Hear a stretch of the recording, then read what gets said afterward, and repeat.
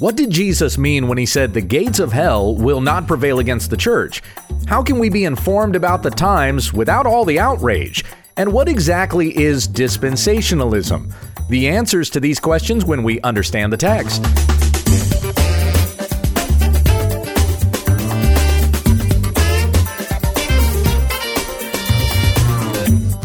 This is When We Understand the Text, a daily Bible study in the Word of Christ, that we may follow the teaching that produces godliness and be shaped in the image of the Son. Tell your friends about our website, www.utt.com. Here once again is Pastor Gabe. Thank you, Becky. You're welcome. You're looking a mite red there, dear. Just a wee bit. Just a few days into the summer, and Becky got her first day sunburn. outside. That's right. And I swear that I was under the shade for more than I was out in the sun. And I probably was. But yeah. She's already had allergies. Yep. She's had migraines from those allergies. Yep. And she felt like she needed to add a sunburn to her woes. One more thing. Yep. So just imagine whatever you're picturing us doing on this side of the microphone. I was going to say on these sides of the microphones. Where does the plural go in there? Yeah, Anyway, that's a little odd. just picture that Becky's significantly redder than you might usually picture her. Yes. This is the Friday edition of the broadcast, and we respond to questions from listeners, which you can submit via email to whenweunderstandthetext@gmail.com. You can also find us both on Twitter, and we're on Parler. Yes. Parlay. No, don't do that. No, I forbid. You forbid. The reference of it being parlay. All right, I'll submit. It's not parlay. Yeah, thank you. We're patriarchal in this household. And not only is it pronounced parlor, but when you post something, it's a post. It's not a parlay. It says that on the button. You post something or you're typing something and it says parlay. Does it really? That's what it says. No idea. But I haven't paid attention. We're talking about that now, just so you're aware, and then we're never bringing it up again. Check. It's Parler. Uh-huh. And you can find Pastor Gabe on Parler, or what are you, Hughes Becky? I think I'm Hughes Becky for some reason. For some reason, yeah. Why didn't you go with Becky Hughes? I have no idea. Surely that name wasn't taken yet. I think it chose for me. So it's Calvinist. Yeah. Yeah, it chose you instead of you choosing it. Sure. Now, on Parler, I want to start with this comment from Patrick Cho, who is the pastor of Lighthouse Bible Church in San Diego, and he shared this. Be known as one who speaks words that are true, that build up, that give grace. Generally, as a Christian, your speech should be life-giving.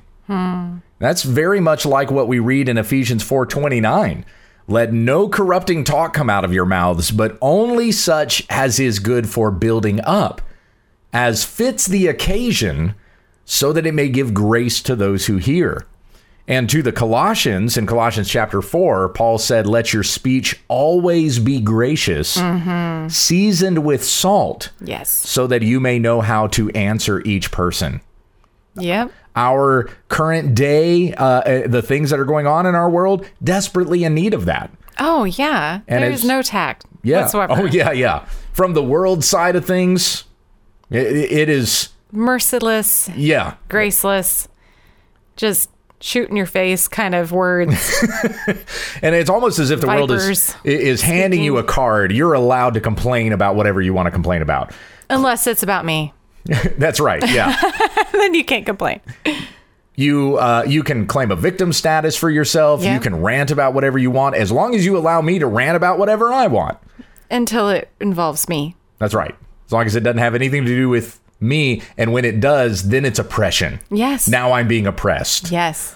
But how much do we need to be salt and light in this world, as we are called to be followers of Christ? Being salt.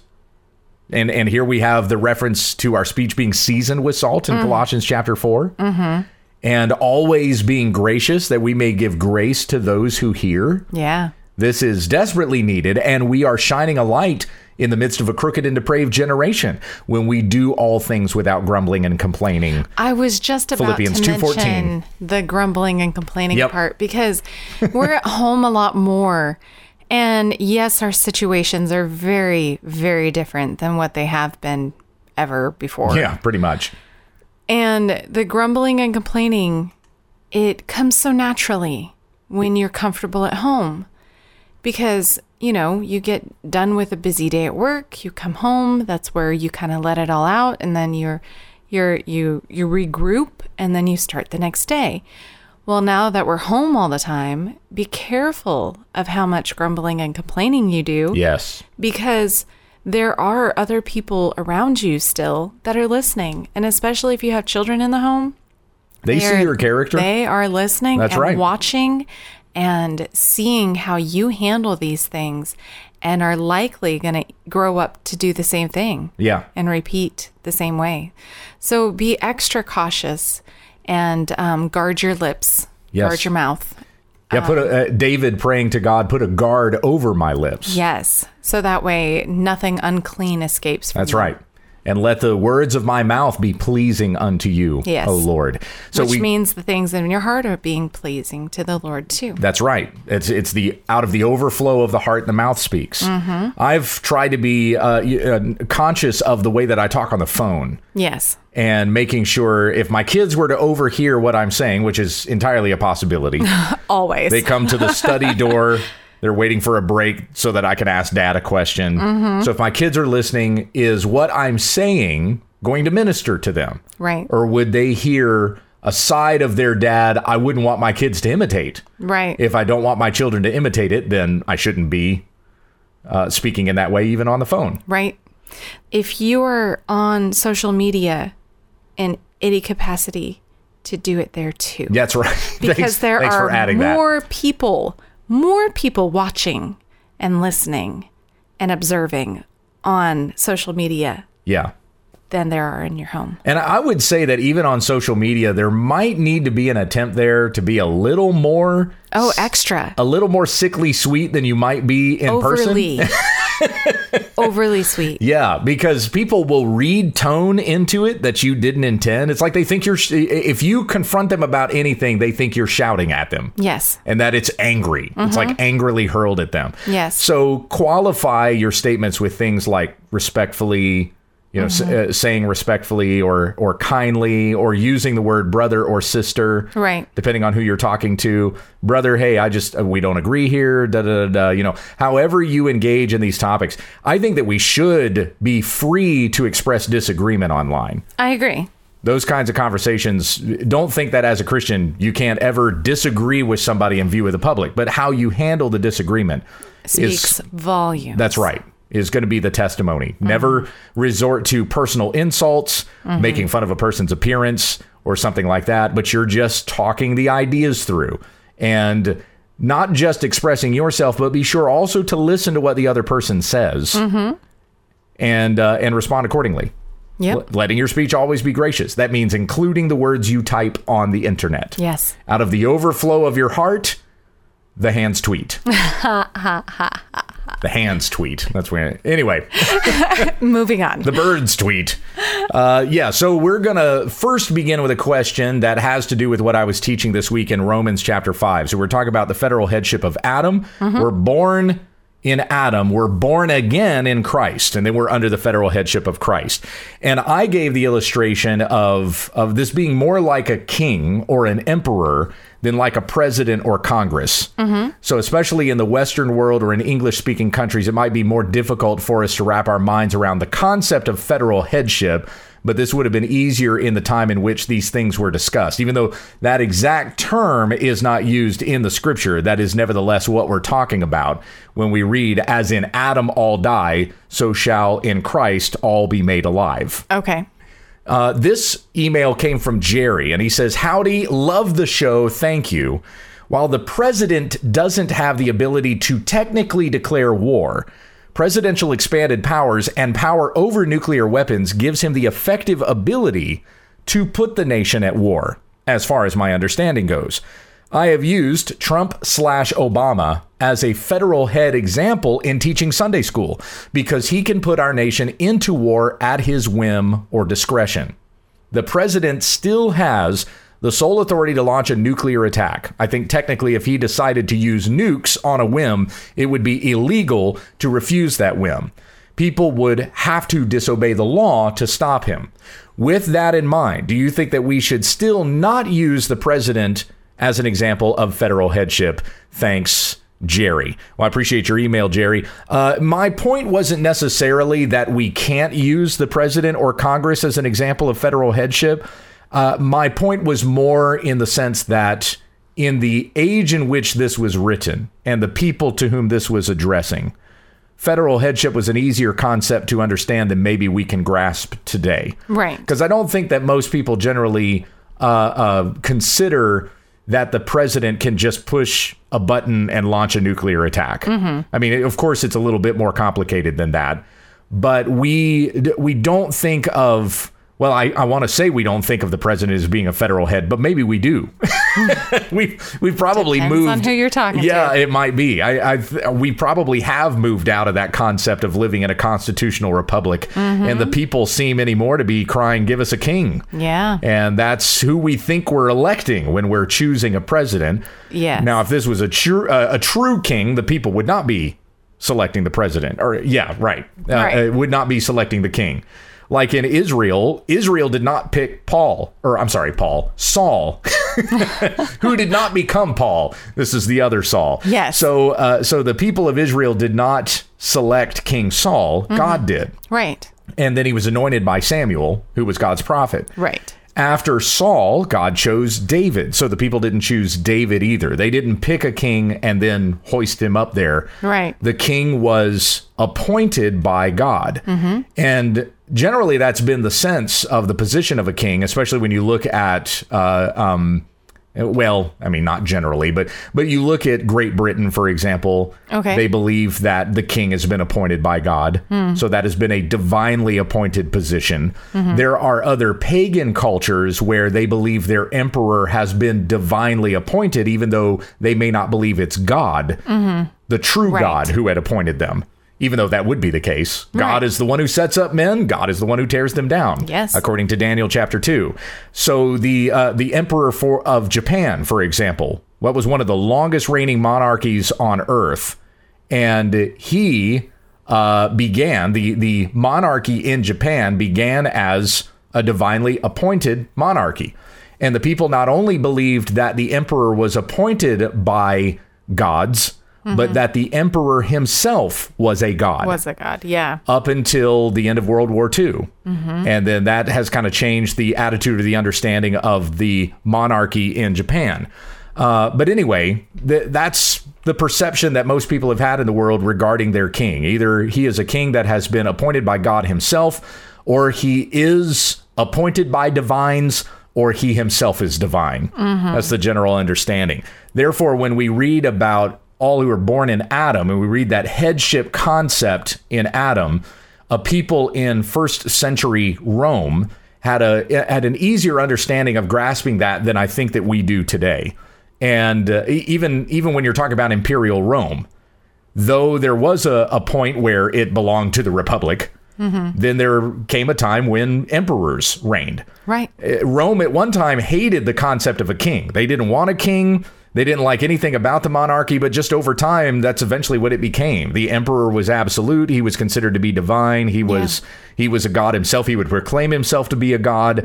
Sometimes he was able to sell that, and other times not so much. Yeah. But anyway, that's the only reason why I mentioned that in our modern context may be a little more difficult for us to wrap our minds around the understanding of federal headship from our Western world understanding of federal and the government that it relates to.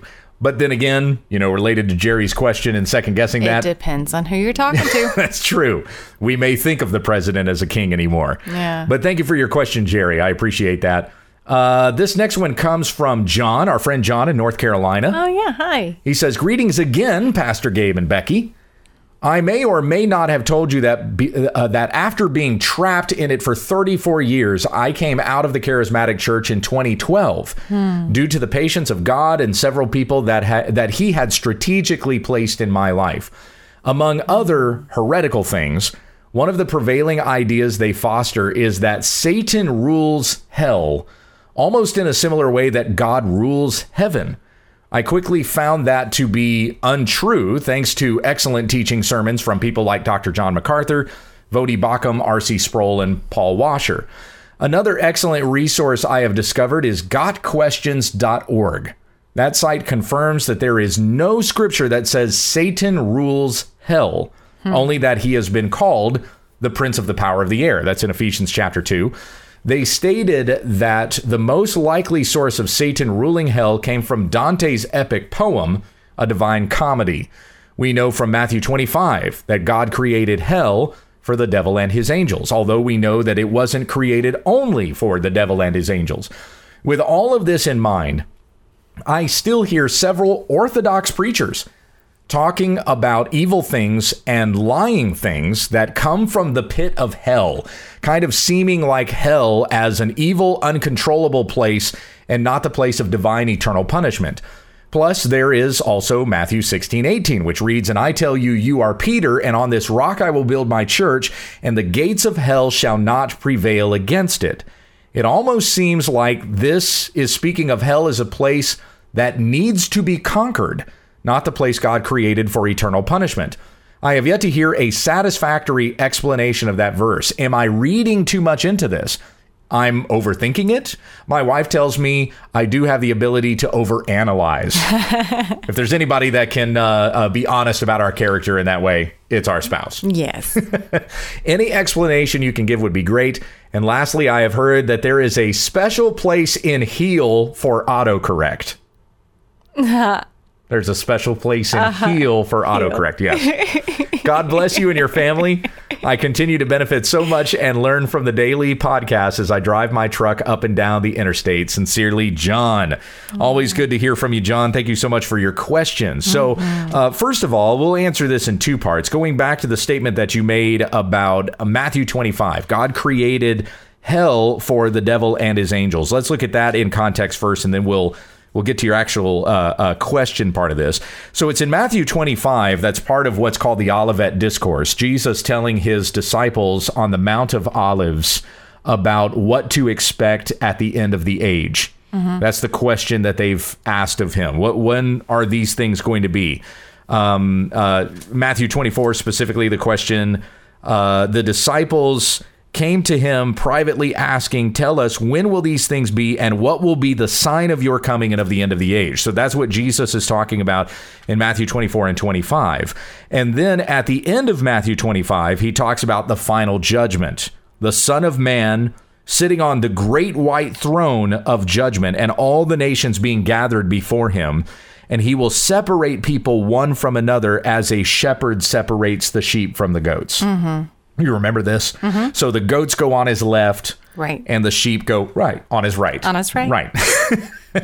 And it's there in the statement where he says to those on his right, "Enter the kingdom that was prepared for you from the foundation of the world by my Father. When I was hungry, you gave me food. When I was thirsty, you gave me drink. I was a stranger, you welcomed me. I was naked and you clothed me. I was sick and you visited me. I was in prison and you came to me." And the righteous are going to say, "Lord, when did we do these things for you?" Right. Yeah. And he will say, "That which you have done to the least of these brothers of mine, you have done also to me." But then he turns to those on his left and he says, "Depart from me, you cursed, into the eternal fire prepared for the devil and his angels. For I was hungry and you gave me no food. I was thirsty, you gave me no drink. I was a stranger and you did not welcome me. Naked and you did not clothe me. Sick and in prison and you did not visit me." And then they are also going to respond, "Lord, when did we not do these things for you?" And then I will answer them, "Truly I say to you, as you did not do it to the one of the least of these, you did not do it to me. And these will go away into eternal punishment, but the righteous into eternal life." So that place of eternal punishment is described as the eternal fire prepared for the devil and his angels. That's where they get cast. Into the place that was prepared for the devil and his angels.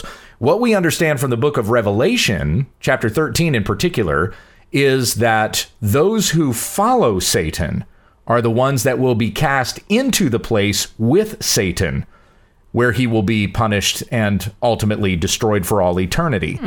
So it's the place for the devil and his angels, but those who followed Satan, and whether or not you chose to, right. You were a follower of Satan. You were either a follower of Christ or you were a follower of Satan. It's either or. That's right. And in John chapter 8, Jesus says to the Jews, you are of your father, the devil, and your will is to do your father's desires. So you are either children of your father in heaven and will receive the eternal kingdom that he has prepared for you from the foundation of the world, that you will inherit as followers of Jesus Christ, or you are a follower, you are of your father, Satan, the devil, and you will be cast into the place that Satan and his demons will be cast into for all eternity, the place of eternal punishment. So that's the statement there of the place for the devil and his angels. People will be punished there as well because they followed Satan to eternal destruction. That's where God will cast them in the final judgment.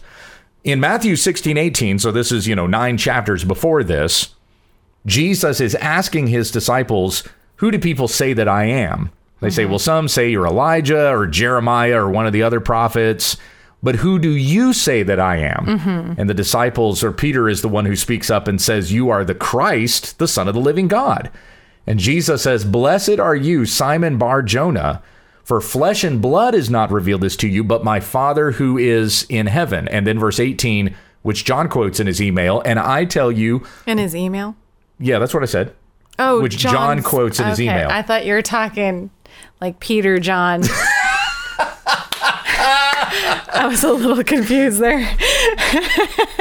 The disciple quoted in his email. I was like, he quoted in his email. Wait, what? Which email? John? 1 John? 2 John? Revelation? Which email was this? Wow, yeah. I was really confused.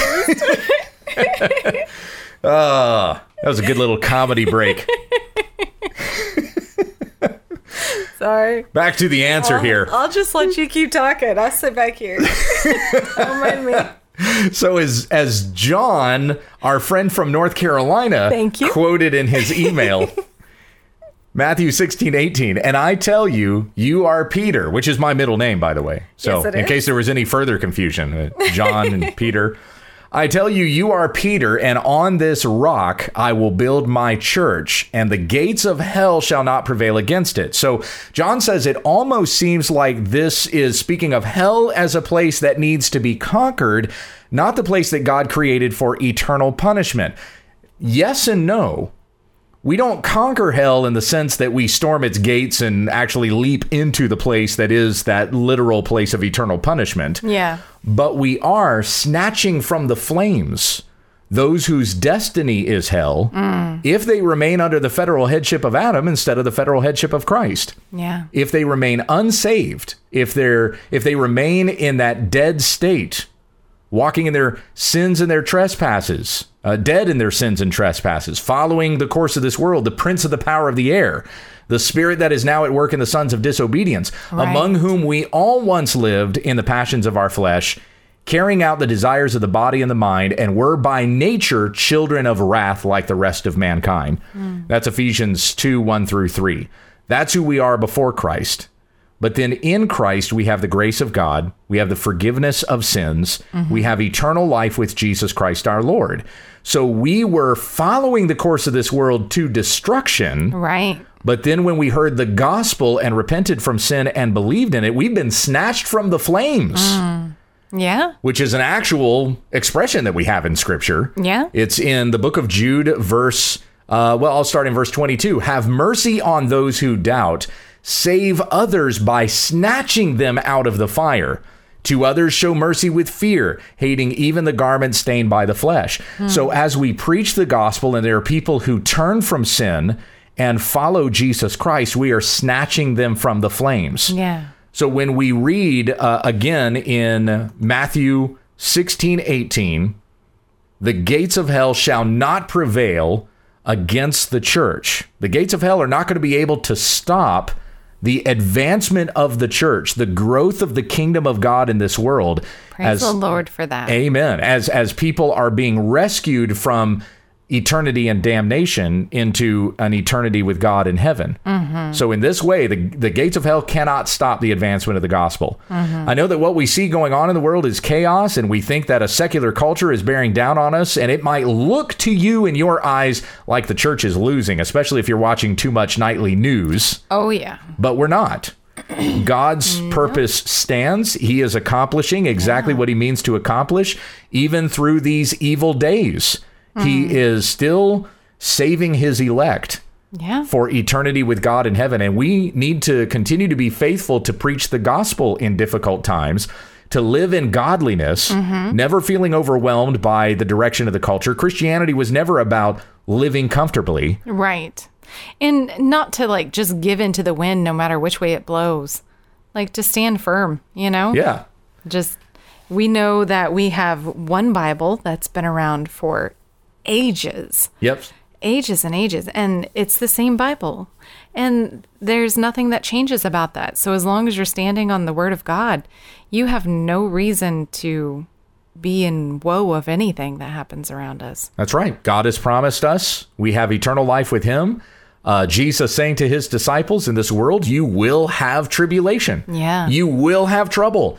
But take heart, I have overcome the world. It's Praise the Lord. Amen for that. It's on that note that I want to come to this next question. And this is from a friend in Washington whose name I did not catch, but he asked this question on Twitter. Okay. And so it's kind of goes right with what we're talking about here. I figured I'd pull this up. He says, how can we easier balance remaining informed and not succumbing to the media-fed outrage? My heart and mind is so weary of being angry and upset. I get that wading into blissful ignorance is not helpful. What can I do to help be balanced in my approach to these times? I want to have a loving heart about this instead of the subsurface anger that I seem to perpetually carry. Well, you know, I think that because our culture responds to these things in an angry way, whether or not you agree with the answers that you're hearing, that anger kind of becomes infectious. Yes, it does. So you when either you're getting yelled at. That's right. So you either agree in anger or you disagree in anger, because the whole current that's pushing the message is just angry. Right. And it makes it difficult to kind of keep a peace of mind. How difficult is it to keep peace about your senses when somebody's yelling at you, just like you said? Yeah. So, well, I mean, we're called to be slow to anger.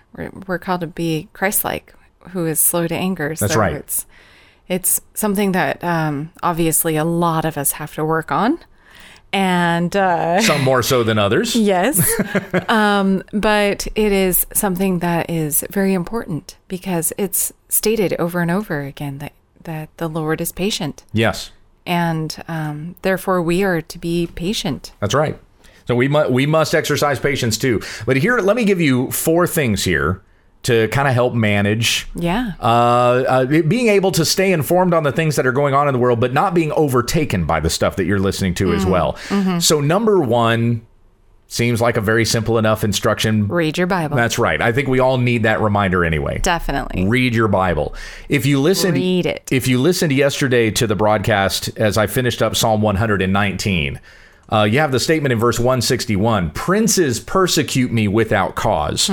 But my heart stands in awe of your words. And the statement there being that we're not overwhelmed by the chaos and the bad news and everything else that's going on around us in the world. We're not looking at all of the evil and we're just dumbstruck or awestruck by it. Right. Like, wow, people are really, really bad. Yeah. What happened to the freedoms that we enjoyed? They seem to be taken away. They seem to be disappearing from us. You know, we're looking at that all around us. And as I said yesterday, I think that we, even in a Western culture, are starting to feel more and more what it means to have princes persecute us without cause. Yeah. And that's going to increase. We're going to see that increase more and more.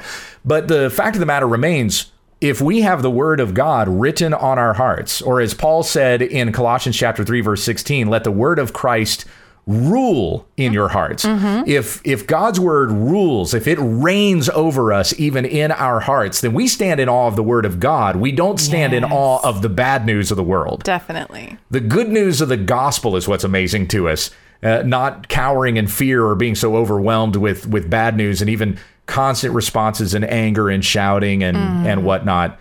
I mean, overall, with the kind of protections that we have enjoyed in the United States of America, we've had it pretty easy. Oh, yes. And so I think there comes with that a little bit of softness. I don't mean that as an insult, but we get kind of soft. Yeah. We don't. Kind of.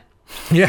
Sorry. We don't face a lot of the trials and turmoils and things like that. Even a person of a lower class status in the United States still has it pretty good compared to the rest of the world. And because of that, we tend to be a little tender. Yeah. And there does need to be some strength about us to face tough times when they come, and even an anger or an abrasive attitude that comes from the voice of of society. Reading your Bible, being in God's word, having your mind, your thoughts, your heart governed by his word is so terribly important. And it's important all the time, but this is going to be the thing that is going to help you cope with still being informed and not being overwhelmed. Right. Would you consider, whenever the Bible states, be ready in season and out of season, this would definitely be in season? Well, yeah, that was specifically related to the instruction Paul was giving Timothy to preach the word. Be ready in season and out of season. Right. That was his role as a pastor. I think that even the lay person can find application in that, that we need to have a firmness in the word that, like I said, it governs your thinking. So we're not overwhelmed by bad news. We're not overwhelmed by temptation. We're not overwhelmed by personal trials that we might face, any of these kinds of things, whatever may surface, whatever trial or tribulation we face in this world. We're ready in season and out of season with the word of God, maybe not having to respond to a person, but we know what God's word says about this situation, so that it doesn't overwhelm us. In that sense, we would be ready in season and out of season. But as it applies to preaching, which is specifically what Paul was giving Timothy there, we're exhorting, rebuking with complete patience and teaching.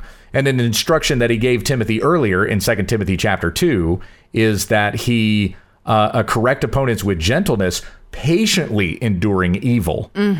So you have that instruction that kind of comes up twice for Timothy, to be patient. Okay, so I kind of equated that to like the brides waiting outside, with the lanterns, and then some of them didn't come prepared. That's right. So, I mean, I equate it with that being ready, in season and out of season, that sort of thing. Right. That's what Jesus said. Okay. In relation to that parable. Oh, okay. You never know when the bridegroom is coming. Right. But those who were filled with the Holy Spirit of God were truly prepared for that. The day of the Lord did not overtake them like a thief. Right. For us who are prepared, Christ's return is not going to be like a thief in the night. But for those who are unprepared, it's going to take them by surprise, and they will be unprepared for that day. Yeah. So that's first. That's my first recommendation for you. Read your Bible. And number 2, pray. Pray. Yes. Reading your Bible and praying. Reading your Bible is God speaking to you. Praying is you speaking to God, but even in prayer, you are taking your thoughts and you are submitting them to God's will. It's not about, God, okay, you've told me what you think. Now let me tell you what I think. That's right. Certainly expressing your cares to the Lord. 1 Peter 5 tells us to do that. Cast all your anxieties on him because he cares for you. Yes. But in our prayers, we're still called to have a spirit of thanksgiving, even in difficult and troubled times. Yeah, it's all over the Psalms. It's all over Psalms. Going through the difficult times, but still giving thanks. And remembering God's steadfast love. Yeah. Even when it doesn't, I don't see you. I don't know what you're doing here, but I trust in your steadfast love because you have dealt bountifully with me. Yes. That's Psalm 13, verse 5. It's either verse 5 or 6. I can't remember how many verses are in Psalm 13. But anyway, being regular in prayer. This is you're constantly submitting your mind unto the Lord, reading your Bible and praying. And I remember John Piper making this comment years ago. It still rings true. If social media is going to do anything for us, especially at the judgment, it's going to be to show us how much time we had to pray and didn't. Yeah, I saw that the other day. Yeah. I saw that quote. I was like, The quote came back up again. It still comes back up every once in a while. Yes, it does. It was a great comment. It was. But we have plenty of time to pray, so you need to pray. Mm-hmm. If you're asking the question, like if you're coming to me or another pastor, and you're getting guidance from any kind of spiritual leader, and you're asking them a question, how can I do this? How can I do that? Even the question that's been asked here. Have you prayed about it first? Right. If you have to ask the question, if you have to ask for guidance, pray, because the first person who's going to give us wisdom is God. Mm-hmm. Not ourselves, not your pastor, although God will use those people in your life to help. Venues. Yeah, that's right. Yeah. To give you learning. Right. But James 1:5 says, if any of you lacks wisdom, let him ask of God, who gives generously to all without reproach. Yep. So he's the first person that we go to ask for wisdom. We go to the Father. Number 3, third thing that I would share with you, focus on personal relationships rather than online relationships. Don't spend too much time on the internet. Definitely don't spend too much time watching Fox News or MSNBC or CNN. What's helped me a lot is that, well, number one, I get a lot of my news from you because we chat. But seriously, whenever I watch something, I don't listen to it. I always have it on mute first. And then if it's something I'm intrigued by, then I might unmute it for a little bit. You'll hit that little speaker button. Yeah, but then I'll mute it again. That's right. So it's really helped me in not getting angry or overwhelmed by it because I don't have to listen to all of it. Yeah. That is just so much, and it's all in your face kind of stuff that there's no reason to listen to everybody yelling. If we listen to everybody with a mic right now, oh my goodness. Or talking over one another. Yes, all the time. And they're doing ridiculous things. So I don't know. I have a hard time listening to people who are acting like little kids. Yeah, worse than little kids. Yeah, when you're watching these news shows, I mean, they're not they're not really reporting the news to you. It's a bunch of opinion heads that are giving all under the opinion column. Well, yeah, when you're reading it, you mean? No, watching. Well, okay. Everything is categorized under the opinion. Op-ed, right? Op-ed. I get what you're saying. Yeah, I'm having a hard time. But yeah, so that's the way the news is built, and you'll notice it. You'll turn on cable news, they'll give you a headline, and they really don't say much about it, and then suddenly here for more information about it, or for more, here is talking head number 1, and we've also asked talking head number 2. Yes. To be on, and they're literally talking heads. You're looking at heads on your screen that are just spouting off their own opinions, telling you how you need to think about this. Yeah. It's not really reporting on news anymore. No, and it's not usually not about the headline either. That's right. Just kind of spins off into something else. Yeah. They have spun the message into how they want you to feel about this. So if you just mute them and you just watch until you're intrigued, then you only listen to a little bit. Does it look like people are yelling? Yeah. Kind of feel it out. Or just scroll on by. It's okay. Yeah, really, I would tell you, don't even bother with cable news at all. Even Fox News. Don't watch them. Discern is a good one. Discern's a good one. Christian headlines are decent. Yeah. Didn't quite represent me properly, but yeah, you still get the basic news from Christian headlines. You get headlines. Yeah, you get news from Albert Mohler. And by the way, Albert Mohler's website, we talk about the briefing, but his website has like 4 times the information as to what you get on the briefing. There's way more on there. And so he's got some wonderful material, and all from a Christian worldview perspective, of course. Breakpoint can be really good. If you want just up to date and you don't want to be overwhelmed, the World Watch News in 3. World Watch News in 3. I think that's what it is on YouTube. Hang on, I'll go ahead and type it up. World News in 3. I think it's That's what I'm typing in. We'll see what comes up here. Yeah, you're going to get a whole bunch of nonsense. World Watch News in 3. Yeah. And the channel is called World Watch News. So this is, there you go, 3 minutes of news from Brian, is it Basham or Basham? I have no idea. I think it's Basham. He says. Oh, Bash. He's Big Bash. Because he's the Big Bash. Right. So Brian does great work. Love his stuff. Our kids watch it every day. Yes. That's an easy way to get news. 3 minutes, and you're getting it from a Christian worldview perspective. He even closes with a great Christian tagline. Yeah.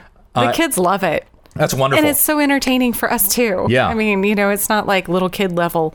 It's headlines all around the world. That's right. It's really good stuff. And it's kid friendly, like Becky said. And if they ever cover things that might be potentially not such good news for your kids. Mature. Yeah. They'll put a disclaimer at the beginning. Say, hey, just to let you know, parents, we're going to be talking about some things that might be a little strong for young ears, especially like when the riots were going on. Yeah. That can be pretty alarming to see that kind of footage. Yeah. So however you want to navigate the news for your small children, that is a great resource we would recommend. Or for yourself if you're feeling overwhelmed. That's right. It's fun. And World News in general, that magazine, their website, you can sign up for World to get what's called the SIFT. And it's just basically the major headlines of what's going on that you need to know. And it's delivered to your inbox email every single day. There you go. It's called the SIFT. And you've got all of those major headlines from Christian a Christian publisher that is doing this journalistic work and letting you know the basic news that you need to know. Yeah. A lot of the things that most news sources are not going to talk about, whether you're talking about in print or cable. Right. But anyway, in general, I want to reiterate, just don't even watch the cable news networks. No. You don't need any of them. No. Reading would be much better. And be careful with some of those sites. I know that Drudge Report in the past has been conservative. He just thinks the world is ending right now. It is bad stuff on Drudge Report. It is nothing but negative. So don't read that either. It's just filling your mind with fear. Unfortunately, Matt Drudge, who started as an independent reporter at one point, well, he still is, but he's fallen into that same mindset of fear-induced news. It's easy to get overwhelmed by all of this. Yeah. It really is. And especially when it's in your face all the time. Because everybody has something new every 5 seconds. Yeah, I know. And it's really not new. It's the same stuff, just worded a different way. Right. And so it's just don't fall for the hoopla that they're trying to feed you. Don't eat it. Don't look at it. Yeah, don't listen to it. It doesn't matter if they say that they're coming from a conservative perspective or a liberal perspective. They can still be trying to play your emotions. They want you to watch. Yeah. And therefore, it's emotionally driven news. They might sprinkle some facts in there. It's emotionally draining. It is. It's emotionally draining on you when you're surrounding yourself with that kind of a thing. So, again, back to this list. Number 1, read your Bible. Number 2, pray. Number 3, focus on personal relationships more than online relationships. And number 4, I know this can be hard, but it's possible, under the guidance of the Holy Spirit, to speak into these issues that are going on in the world around you without them owning you. And I think that there is a necessity for us to train our minds for that. Yeah. There can be times when I am unaware that a certain issue is making me angry, and Becky will tell me, babe, you're angry typing. Yep. Yes. It's hilarious because I'm like, oh, you're angry about something. Yeah, how'd you know you're angry typing again? So be careful with that. But it is important for us to speak into these things. But as it says in 1 Peter 3:15, in your heart, set apart Christ as holy. If Christ reigns over your heart, then you have the peace of Christ that surpasses all understanding. That's right. Guarding your heart and your mind in Christ Jesus. I've kind of combined 1 Peter 3 and Philippians 4 there. But 1 Peter 3:15 goes on to say that we need to be ready to always give an answer for the hope that lies within us, yes, but to do this with gentleness and respect. Yes. We must have our emotions governed by the Holy Spirit of God. And again, that happens first and foremost through Bible study and prayer, but also the encouragement and admonition that you'll receive from personal brothers and sisters in Christ. Yes. And don't forget to guard your eyes and your ears and your mouth and your heart to just put up that guard against what is evil. Don't let it in. Yes. All right. Let's see if we can get a couple more in here. First of all, this comes from Britt in Guthrie, Oklahoma. We've had Britt's questions on the program before. Yeah. Good day, Pastor Gabe and Becky. Thank you for your great ministry through the podcasts and videos. I've heard you mention Keach's Catechism numerous times in your podcast. I've also been reading from the Catechism the last couple of sermons as we've been doing the Lord's Prayer. I'm wondering where I may purchase a copy. I have a copy of the LBCF, the London Baptist Confession of Faith, 1689, and would love to go through the Catechism. Any suggestions would be greatly appreciated. Well, you can get one through Founders' website. If you go to founders.org, they've got them there.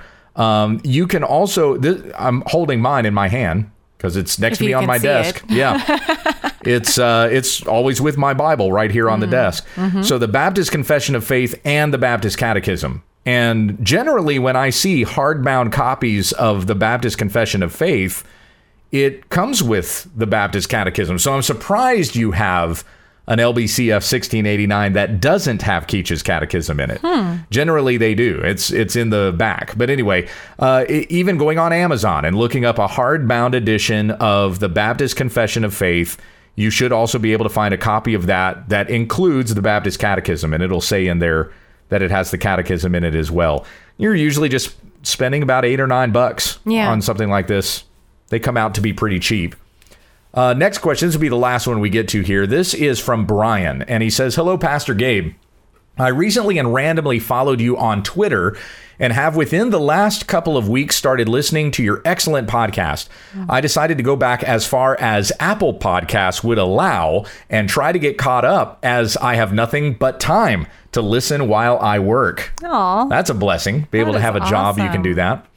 "I am a fairly new Christian, having believed I was saved since being baptized at the age of 15, but realizing through the grace of our God that I wasn't actually saved until the Lord brought me to true repentance at the age of 40 in 2018. Praise the Lord." Amen. Yes. Amen for that, Brian. Indeed. "Therefore, this is all new to me, and I feel like I'm learning so much every day that upends what I thought I knew previously. Recently, as I was listening to your podcast, I heard you say that John MacArthur, whom I am an avid listener of and whose preaching series on the Lordship of Christ I credit with opening my eyes to the reality that I wasn't truly saved until just a couple of years ago. Dr. MacArthur is a dispensationalist, and you said that you are not. I've been trying to decipher what exactly that means, and I have a surface level understanding. But through listening to your podcast, your recommendation to listen to Voddie Baucham's series on Revelation, which is blowing my mind, I'm realizing that dispensationalism has far-reaching ramifications for understanding God's word, and I'm a bit overwhelmed and confused. I'm writing to ask if you have done any videos or podcasts that addresses this issue that might be helpful to my understanding, and I'm very curious why you don't believe in dispensationalism. Thank you for your faithful work in helping people like me to know and understand God's word, and thank you in advance for any help that you can give me. Have a blessed day." Well, we just have a few minutes left here, so I'm going to kind of do a whirlwind on this a little bit. All right, go for it. I got another question just recently, and I don't know what I did with it, but there was another gal that wrote into the program, and she said, "I could have sworn that you said that you went through the book of Revelation, but I can't find it in any of your podcast teaching." She probably heard me say that I went through it with our youth at church. Oh, yeah. Because we did spend a school year going through the book of Revelation. We did. And then I've also recommended that Voddie Baucham series on Revelation, which you can find on our website. Go to www.utt.com, click on links, and under those categories, you'll find the teaching series on Revelation. I've linked to two. There's one by Voddie Baucham, and there's another one by Sinclair Ferguson.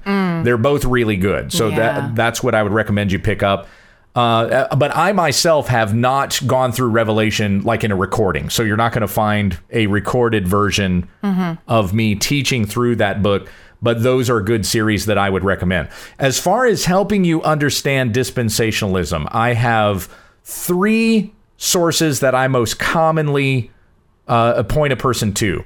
Number 1 is a booklet or a brochure. It's called 4 Views on the End Times. Number 4. Number 4. The number 4. You can find that at Amazon, and it's pretty cheap. I think it was like $4 or something to get the print version. It might be, $2 to get the Kindle version. Okay, yeah. I don't remember. That could have been even one of those works that I was frustrated to see cost more on Kindle than it did in print. But anyway, you can pick that up there, and it helps you understand the 4 main views of the end times, whether that's dispensational premillennialism, historic premillennialism, amillennialism, or postmillennialism. Now, Brian, don't get overwhelmed by this, because as the Apostle Paul tells us in 1 Thessalonians chapter 4, we are to encourage one another with these words.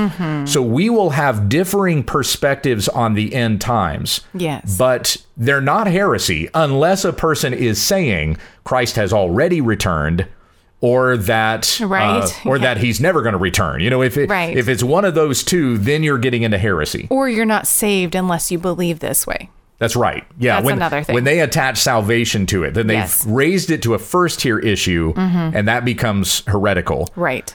Be careful about that, too, because I've been in churches that taught that way. If you don't believe this view of the end times, well, then you're going to miss the boat when Jesus returns. You won't get to go with him. That's generally what they'll say. Anyway, that's it's good to be up on your knowledge of these different perspectives, and again, don't feel overwhelmed by the fact that there are differing views of the end times. Be patient and be gracious with those things. As we started the program talking about having a speech that is always seasoned with salt. So the next 2 books that I recommend. So first of all, that pamphlet on the 4 views of the end times. Then there's 2 other books. There's a book called Dispensationalism by Michael Vlack, who teaches at Masters University. Dispensationalism, Essential Beliefs and Common Myths. So he kind of helps you understand John MacArthur's view of dispensationalism in particular, not the lowest common denominator of dispensationalism. That's another book that I recommend so that you understand what dispensationalism is. But then there's a 3rd book that I recommend, and it's entitled Dispensationalism, Rightly Dividing the People of God by Keith Matheson. I would tell you to read them both and compare them. So you're reading Dispensationalism, is a fairly short book by Michael Vlack, and then Dispensationalism by Keith Matheson, which is also kind of short. So what is dispensationalism? What are we talking about? Well, commonly dispensationalism is referred to as viewing time as God having worked in various dispensations. And this in contrast with covenantalism, which is God working through covenants. But when it comes down to it, even the dispensationalist is a little bit covenantal. And even the covenantalist is a little bit dispensational. If you believe in an Old and a New Testament, then you believe in 2 different dispensations. That's 2 different periods of God's working in time. So what exactly is the distinguishing characteristic of dispensationalism? And here it is from Charles Ryrie, who was a very famous dispensational theologian. He says the essence of dispensationalism is the distinction between Israel and the church. This grows out of the dispensationalist consistent employment of normal or plain interpretation, and it reflects an understanding of the basic purpose of God in all his dealings with mankind as that of glorifying himself through salvation and other purposes as well. Therefore, dispensationalism is the distinction between Israel and the church. That's like the defining characteristic of dispensationalism. This distinction is the result of a consistently literal interpretation. That's what they will claim, that they're the consistently literal interpreters of Scripture. And this distinction reflects the understanding that God's primary purpose is to glorify himself.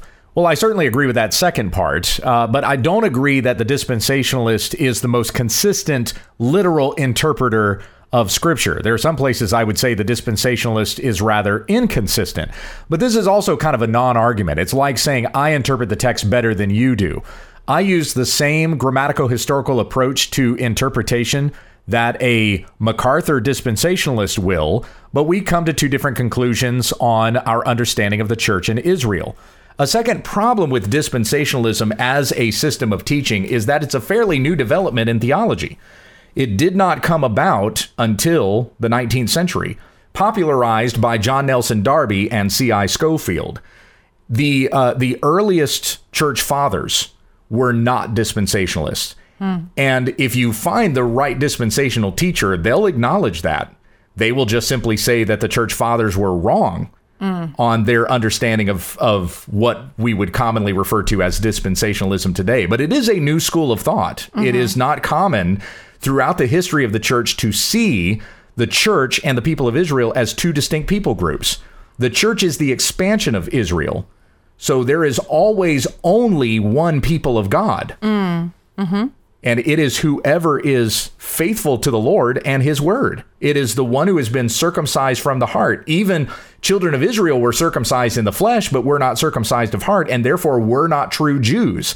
But as we've been reading, as we've been going through Romans, in Romans chapter 2, it says that a Jew is not one outwardly, but one inwardly. Anyone can be a Jew by a circumcision of the heart. And so being cut off from the world and united to God, we are the people of God. Yeah. And as it states in Romans chapter 3, starting in verse 22, there is no distinction. There's no distinction. For all have sinned and fallen short of the glory of God and are justified by his grace as a gift through the redemption that is in Christ Jesus, to be received by faith.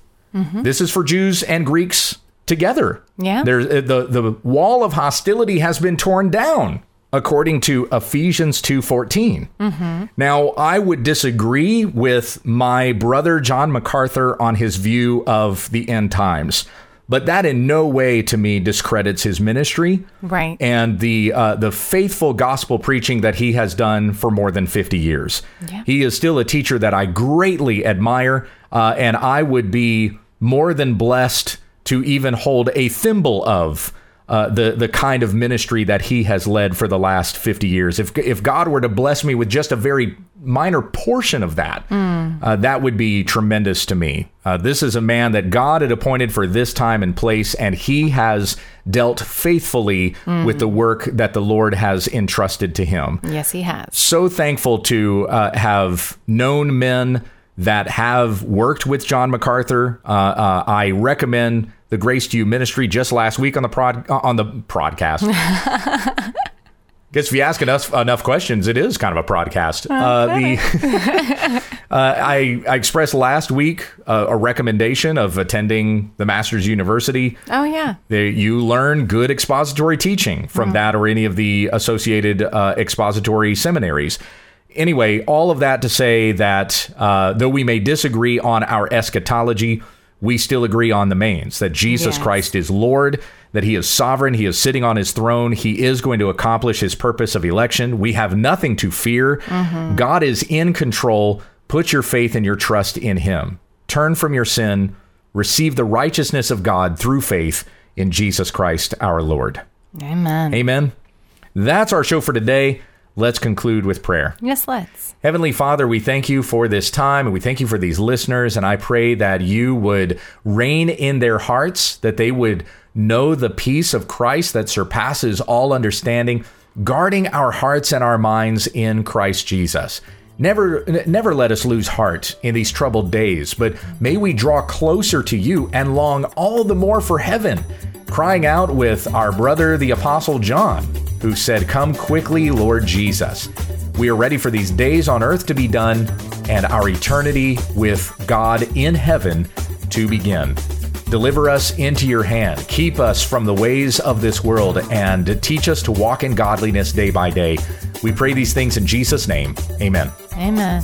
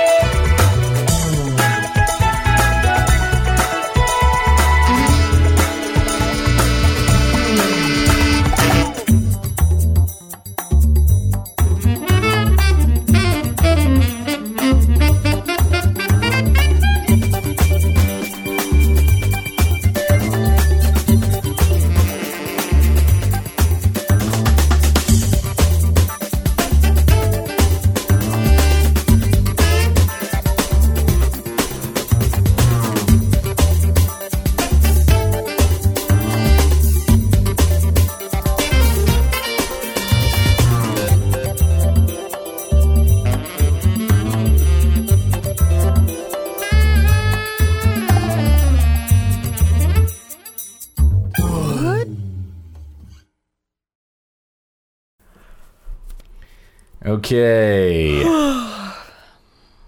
Text. A daily. Oh, yes. How about that? Text.